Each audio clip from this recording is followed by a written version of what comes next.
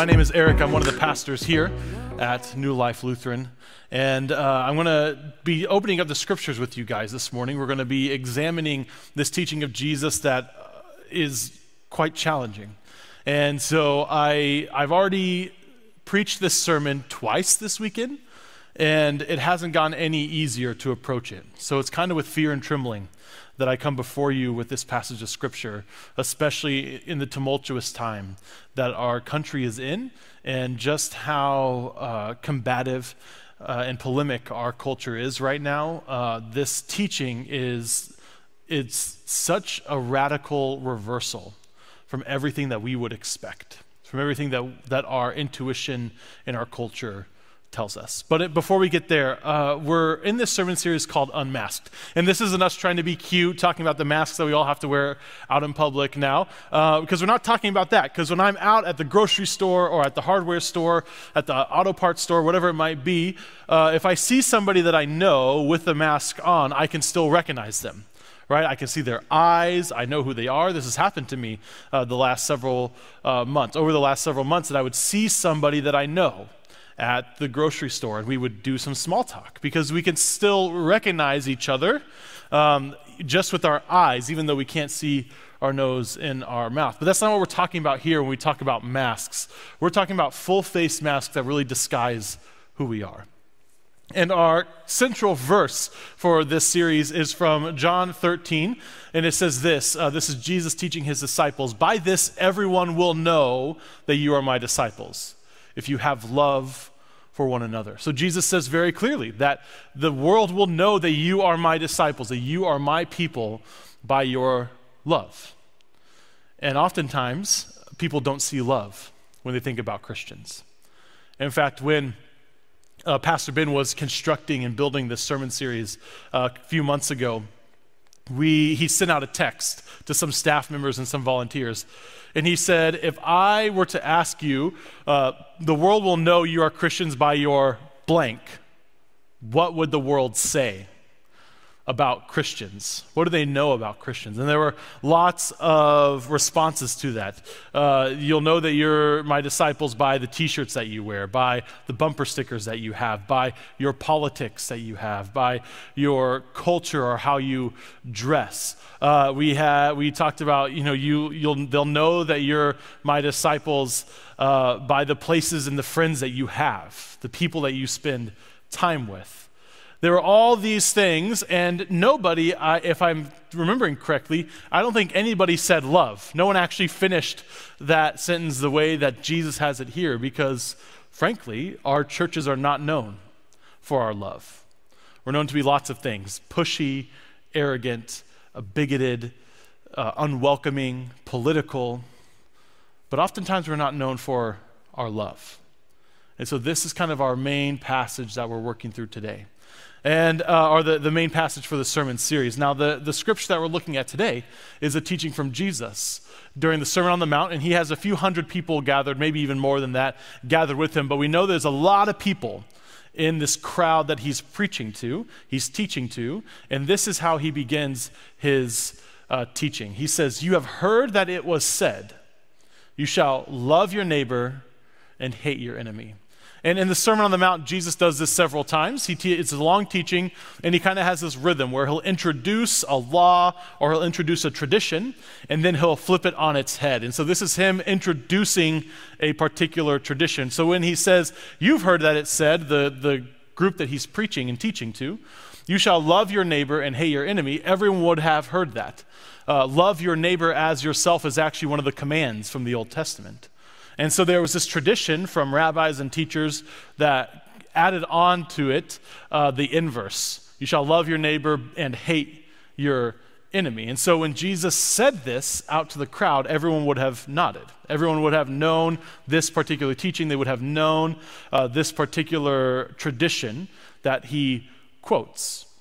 And his group, this congregation that he had gathered around him at this time for this teaching, they knew what it meant to have enemies. You see, at this time, the Israelites, the Jews, they were under Roman rule. And the Roman Empire had set up a kind of puppet king named Herod, which you might recognize that name. to rule Jerusalem and to rule the Jewish people. And Herod was not a good guy. He wasn't even really a Jew. He was just kind of a Jew by name. He definitely wasn't practicing, definitely didn't respect the traditions. He was immoral. He was heavy-handed. He was vile. He was violent. He was ambitious. And people really didn't like Herod. Many Jews really didn't like Herod. And many Jews really didn't like the Roman Empire. And so out of this, there sprung several groups that we would call political parties, right? We would call them parties that kind of aligned themselves on this spectrum from more conservative to more liberal and back and forth. So it may sound kind of familiar. So you had the Sadducees that kind of, they believed that the best way to gain power was to kind of get in bed with the people who had power.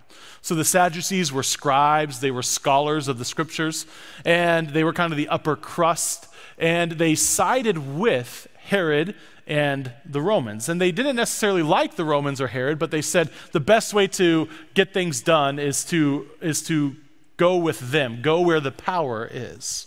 Then you had the Pharisees who really didn't like the Sadducees. In fact, they were enemies in this context, and the Pharisees were more populist. They were still scholars, kind of the upper crust, but they were more populist. So they believed that the way to overthrow Roman rule wasn't necessarily by violence or even by politics, but by becoming as pious and religious as you could. And when the people of Israel took seriously the laws of God, then God would come and rescue them from the Romans. Then you would have groups like the Zealots that believed the only way to overthrow Roman rule was by violence, by the sword. And so they staged several rebellions to overthrow Herod and overthrow the Roman rule during the time of Jesus. And so there was another group called the Essenes, but you understand that there's a spectrum of political views. And much like today, that should sound fairly familiar. Because in this room, I don't know, there are 6 of us or so in this room right now, and maybe there are 200 of you watching in your homes. You're watching this service. If I were to ask the 6 people in this room what their political opinions about the political environment of our country today, all of us would have different views. Some of us might be more similar to each other than others, but they would all be nuanced. There would be 6 opinions about the political environment today. Same thing if you at home, if I said in the Facebook comments in this video, tell us your political opinion about the environment of the United States today, which I am not doing that. Please do not do that. But if I were to do that, there would probably be 200 nuanced and varied opinions about the political environment today. And it's exactly the same way with Jesus. As he looked out and he began to teach, everyone would have had an opinion. Everyone would have had a little bit of a different opinion, but they would have found themselves being sympathetic or maybe even buying into one of these groups or one of these political parties. So when Jesus said, love your neighbor and hate your enemy, in this group's minds, they had the good guys in their head and they had the bad guys in their head, right? They knew who their enemies were and they knew who their allies were. And then Jesus continues this teaching. He says, but I say to you, love your enemies and pray for those who persecute you, so you may be children of your Father in heaven. Notice here how Jesus doesn't say, well, the right opinion is X, Y, and Z. He doesn't say the Pharisees are right and the Sadducees are wrong. He doesn't say the Zealots are right and the Pharisees are wrong. He doesn't say that. He looks out at this group of people with these varied political opinions in a very heightened and tense political environment, and he tells this group of people that every one of them should love their enemies. Love your enemies. So the Pharisees are called to love the Sadducees. The Sadducees are called to love the Zealots. The Zealots are called to love the Pharisees. He says, love your enemies. He doesn't weigh in on the tension. He says, love your enemies and pray for those who persecute you. This seems strange. And it seems strange to us today as well, because that would be if Jesus came here today and he was preaching this sermon or he was giving this teaching, it would be the same kind of thing. If you are a Republican conservative, he commands that you love Democrats, that you love the Democrats, you love the liberals, you love the people who are opposed to everything that you support. Same thing the other way. He would tell the Democrats and the liberals, you are to love the Republicans, love the conservative, love your enemy, love those who are opposed to the very things you stand for. And if you are attacked by them, he says, pray for them. Not fight back, but pray for them. This seems kind of silly, right? This isn't a very good way to get things done. It doesn't seem. And Jesus continues on. He says, for if you love those who love you, what reward do you have? Do not even tax collectors do the same?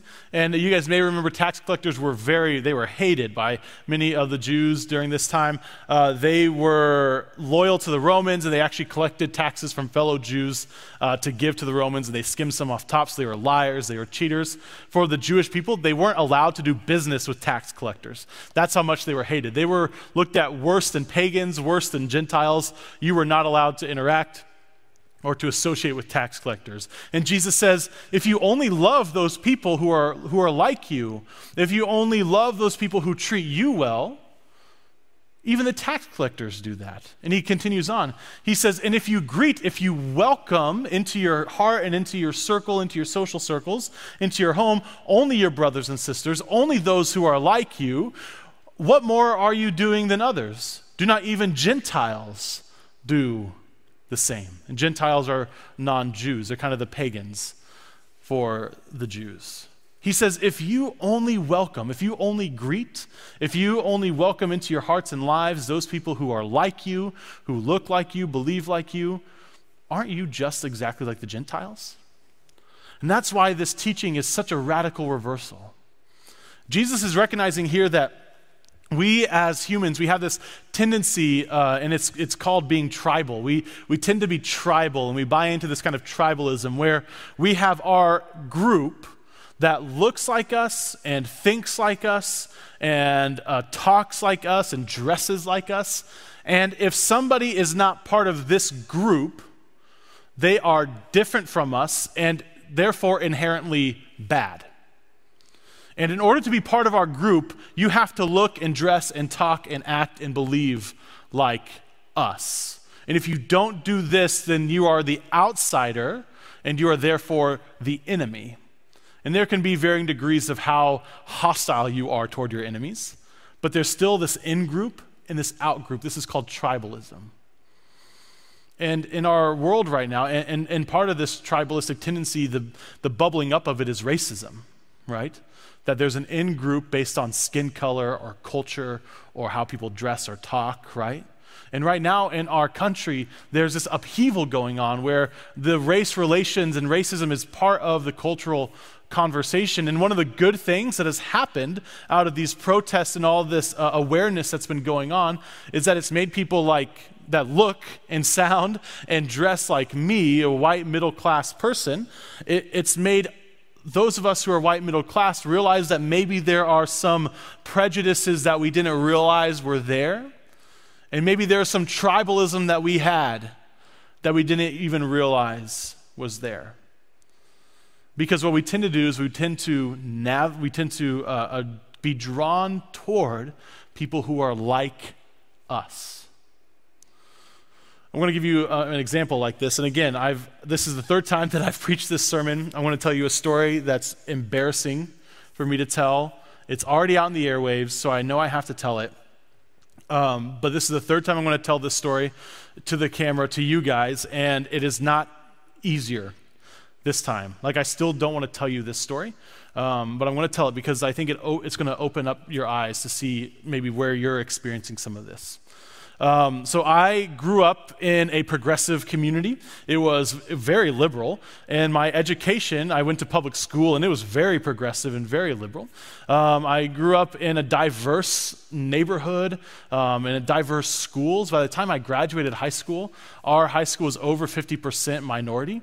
And so I was always around. I had many friends who were different than me, who were different nationalities. Some of them were several generations here in the United States. Some were immigrants, first-generation immigrants. I had friends of all different skin tones, all sorts of stuff. And I never would have thought that I had racist tendencies. I never would have thought that. In fact, I was very much against that.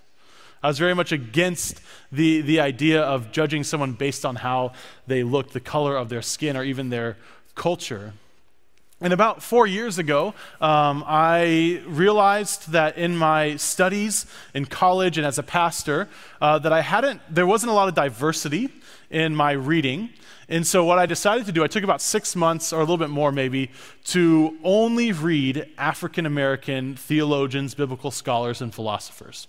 So I devoted myself, I was only going to read African American scholars for about 6 months or so. And I thought at the time, that's a pretty righteous thing to do. I recognized there wasn't a whole lot of diversity in my reading, and so I wanted to expand my horizons and get diverse voices in there. I felt like that was a righteous thing to do at the time. And so I devoted myself to this, and as I was reading these scholars, I was amazed by these books that I was reading. The scholarship was so great. It was very fruitful. It was a really invigorating and fruitful time in my life.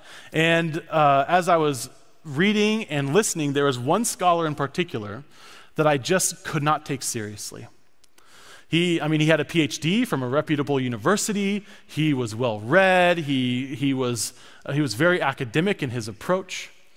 And I just couldn't take him seriously. And it was because when I listened to his lectures, when I listened to him teach, he was African American, and he spoke the African American vernacular English. He spoke the African American dialect.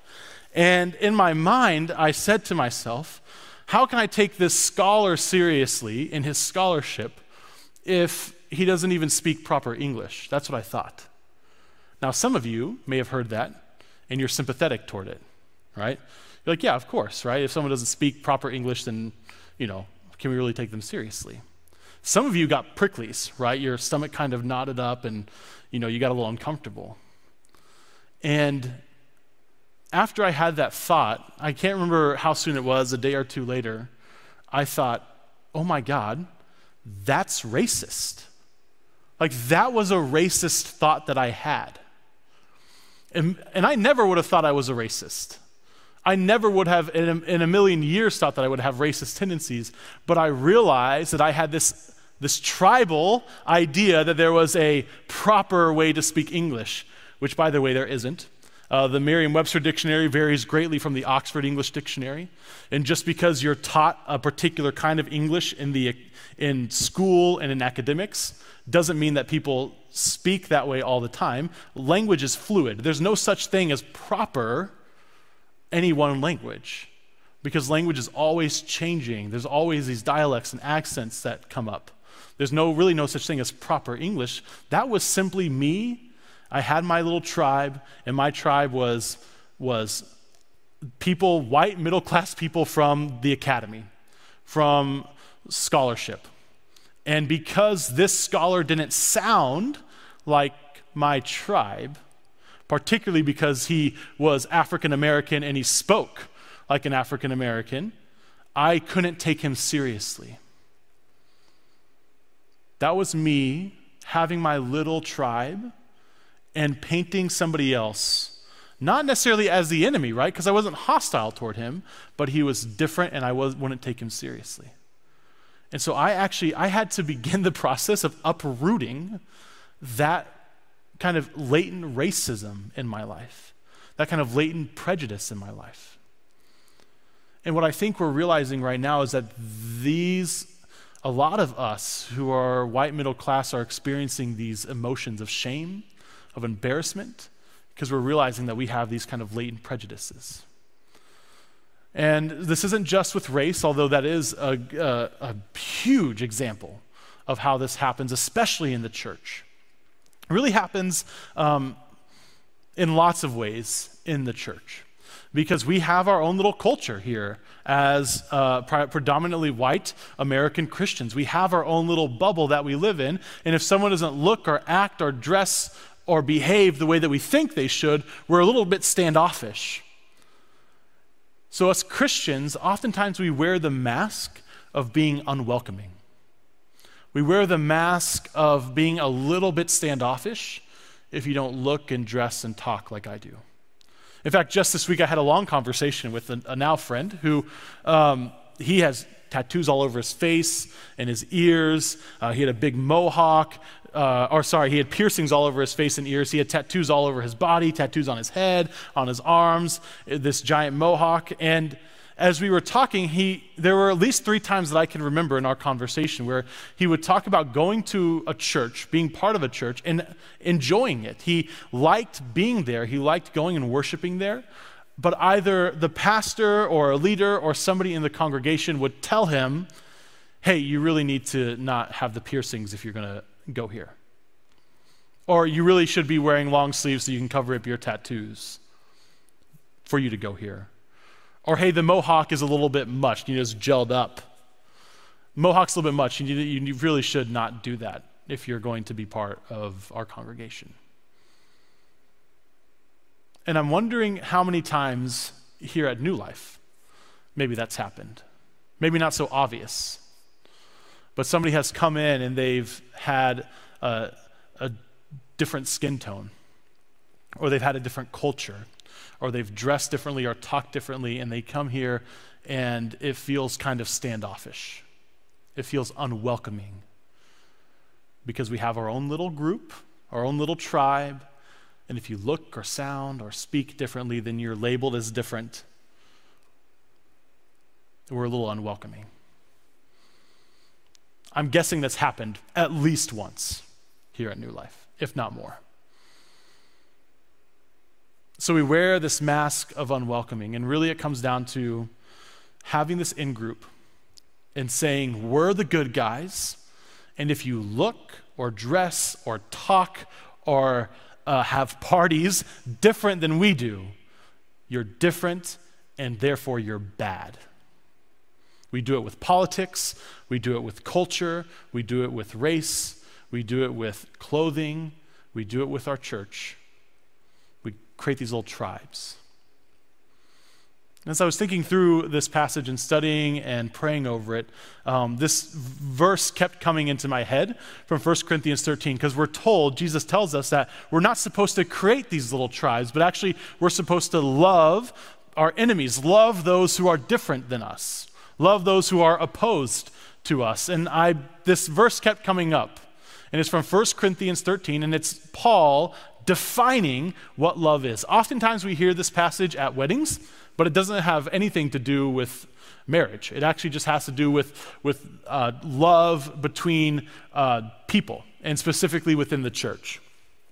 And this is how Paul defines love in 1 Corinthians 13. Love is patient.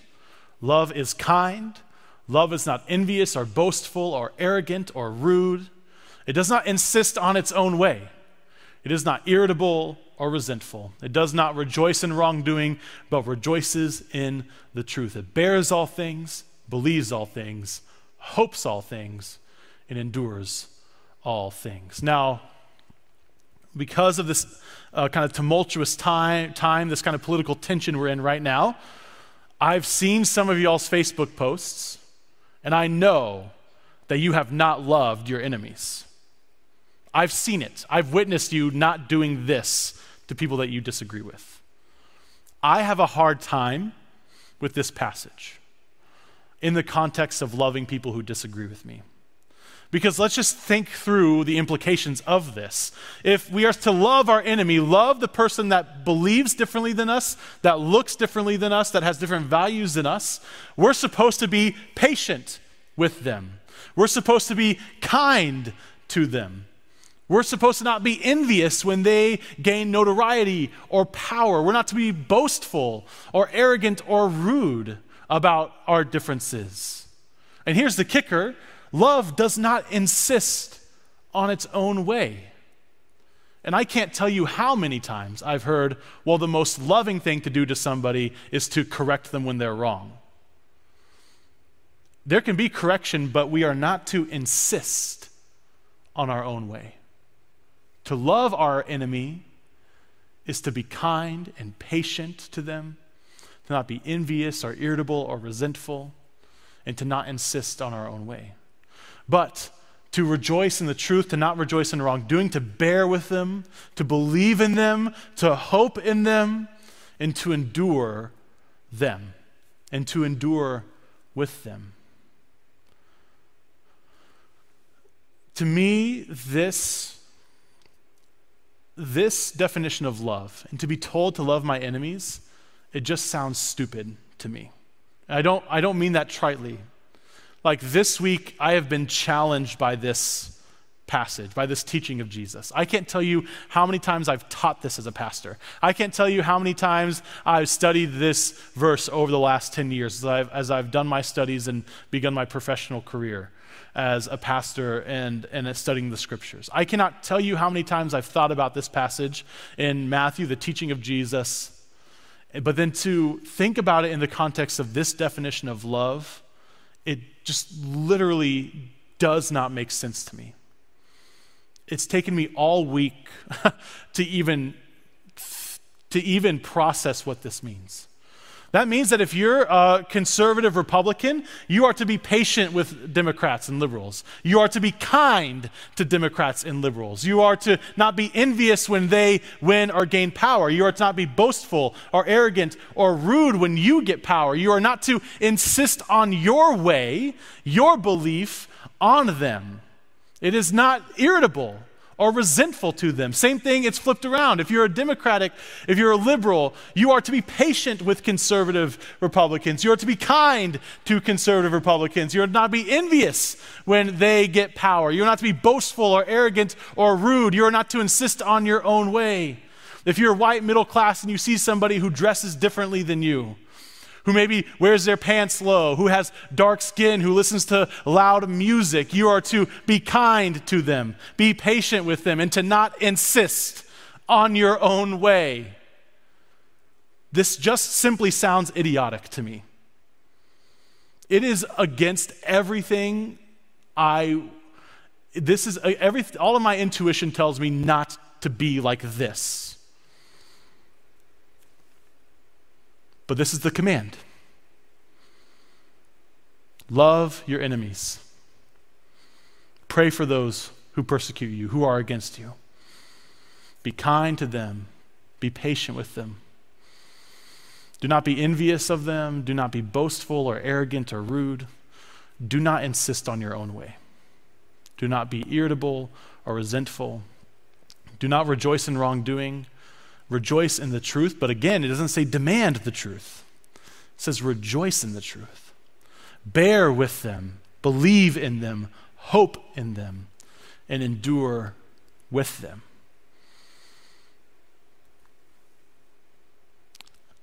You know, sometimes there's a lot of legwork that needs to happen as a pastor when you're teaching scripture, but this isn't one of those times. Straight from Jesus' mouth, love your enemies. Straight from Paul's inspired mouth. Love is patient and kind, etc., etc. We mask ourselves with arrogance, with unwelcoming, with politics, with tribalism. But Jesus loved us. God loved us. He was humiliated again and again and again by the Israelites. Jesus, when he faced the Sanhedrin, and there were all these false witnesses saying lies about what he has done, he did not demand truth. He did not insist on truth, but he was willing to be humiliated and killed in order to love and to save them. I wish I could be inspirational at this point. I wish that I could have some kind of call to action that would make me feel better, make you feel better, but I don't. I don't today. So I'll tell you what I'm doing during this time of tension, of upheaval, of this very aggressive, kind of combative environment that we're in right now. I'm shutting up and I'm listening to people who believe differently, who look different, who have different backgrounds, who dress differently, who talk differently than me. I'm listening to them. So that's my encouragement to you. Just shut up. Shut up and listen. Listen to those who are different than you. Listen to those who are against what you're for. That's the first step to loving them, is to actually listening to what they have to say. Listen to their stories, listen to their frustrations. So, just shut up and listen. It's the elephant